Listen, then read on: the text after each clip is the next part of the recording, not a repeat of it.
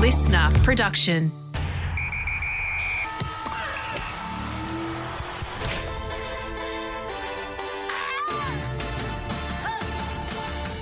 Over the past 3 years, the Cricket Tasmania female program has had success with back-to-back Women's National Cricket League titles. The formula for that success has been built with a mix of young talent and experienced players in the Tigers squad. In a sign that confidence is high at Cricket Tasmania, Molly Strano has committed to a long-term contract at the Tigers. Surprise, surprise, I'm back at Blunston Arena, but this time I'm sitting with two-time WNCL champion, Molly Strano. Great to be with you, Molly. Tubes. Good to be here. Yeah, it's been a crazy couple of days, but I'm a very happy Tasmanian right now. I love that you use the term Tasmanian. You've been here for a couple of years and it's just come out that you've signed on for 3 more. How does that make you feel? Very excited, very grateful and honoured, really. Over the last 2 years, I've really fallen in love with the organisation and I absolutely love pulling on the Tasmanian uniform and representing this state that I now call home. So I'm very excited and pumped to be here for another 3 years. You did come over from Victoria. How hard was that to move states? Oh, incredibly hard. I sort of would have, probably when I was younger, envisaged myself being a one-state player. Loved playing for Victoria, loved having the big V on my shirt, but I was presented with a pretty cool opportunity to move down here to Hobart and develop my game further down here. So it was sort of an opportunity that I couldn't turn down. And I'm so glad I made the jump. It was a super tough decision at the time, leaving my friends, leaving my family. But I've forged some wonderful connections down here and made some wonderful friends. So I consider myself, as I said, very, very lucky to be here and can't wait to spend the next 3 years down here in Hobart. How did it come about, your move? Well, I knew Sally-Ann Beams really well prior to moving to Tasmania. And she'd just sort of been sniffing around for a couple of years before I actually made the jump. Every year she'd come to me and be like, oh, it's so nice down in Hobart. You look great in Tassie colours. And it wasn't until, 2 years ago where I seriously considered it. And I think Dan Marshall played a big part in me moving down as well. I'd worked with him at Australia A level and I knew if I could work under him full-time that my game would develop pretty quickly from a batting and a bowling perspective. So to play under Sal as my head coach and have Dan as my actual skills coach was something that really excited me. So that's probably what got me over the line. 3 more years in the red, yellow and green, WNCL back-to-back titles. What have you been doing for the last few days?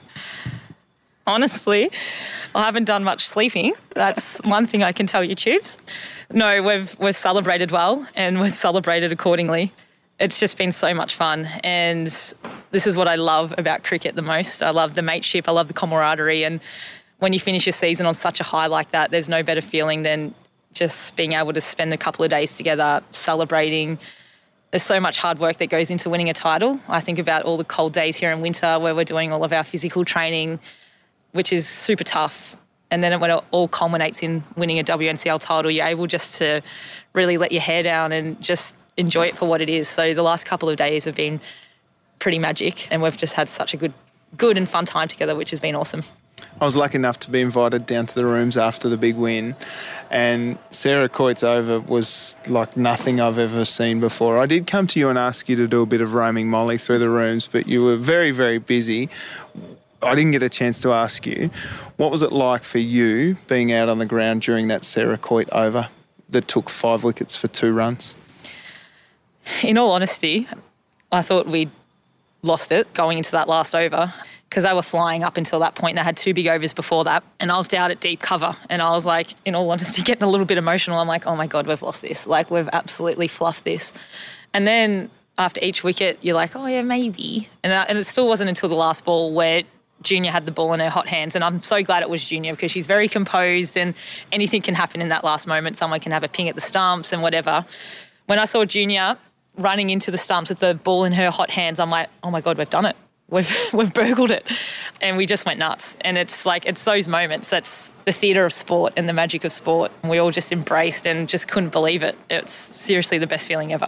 Are you building a dynasty here? Well, I'm not sure. It's a daunting word, but we're building something that's hopefully going to ensure long-term success and sustainable success. We train hard. We've got a really good game plan. And as I said, I think that's something that we can continue on with and hopefully have ongoing success. So that's why it was a bit of a no-brainer for me to sign for another 3 years. I just thought that this group has something special, and we're led beautifully by Junior, Jude, Clive and everyone at the top. So, yeah, hopefully we can have more success going forward. Is it more about the environment here that builds the success and that makes you want to stay around for longer?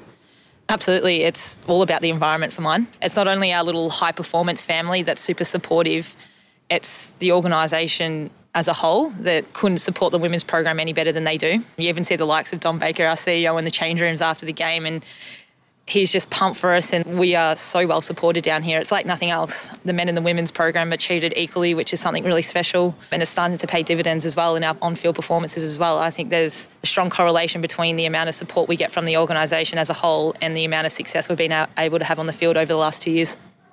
You've done a little bit of commentary with Fox Sports. How did you get into that? I'm lucky that one of my very best friends / life mentor, Mel Jones, works for Fox because she's the one that single-handedly got me the gig. So it's not what you know it till you know, Tubes. And originally I said no, and then she's like, I'm never going to speak to you again if you say no. So then I had to say yes. And that's been a bit of a whirlwind experience. I haven't had any training in that space, so I felt a little bit underdone going into my commentary debut. But you sort of learn on the job, and it's been such a great experience for me from a personal development point of view, something that put me right out of my comfort zone. But by the end, I started to really enjoy it, and ended up having a lot of fun doing it. So, yeah, hopefully it's something I can continue doing in the future, because there's nothing better than being paid, essentially, to talk about the game you love. So it ended up being a lot of fun towards the end. What are the challenges ahead for Molly Strano? Well, the challenge is probably for Cricket Tas, how they're going to rein me in for 3 years and allow me not to get in too much mischief. Challenges. I think for me it's going to be, now that I've decided to well and truly set my life up here in Hobart, finding a good work-life balance.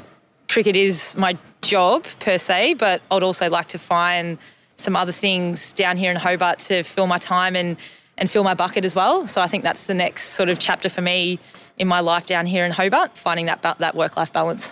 So you are settling down here in Tassie for a while?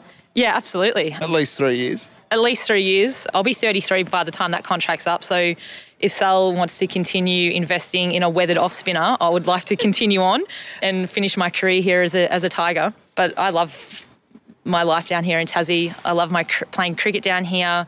I love my lifestyle down here.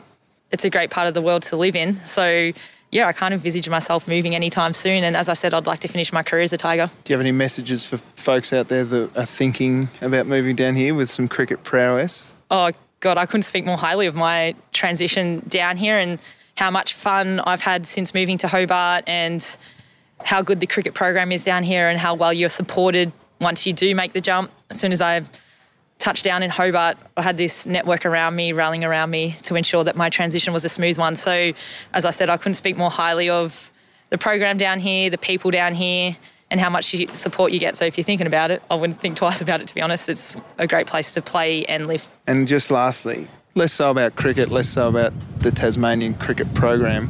What do you love about Tasmania, the place? It's just a stunning place. Every vantage point you can see the ocean, mountains.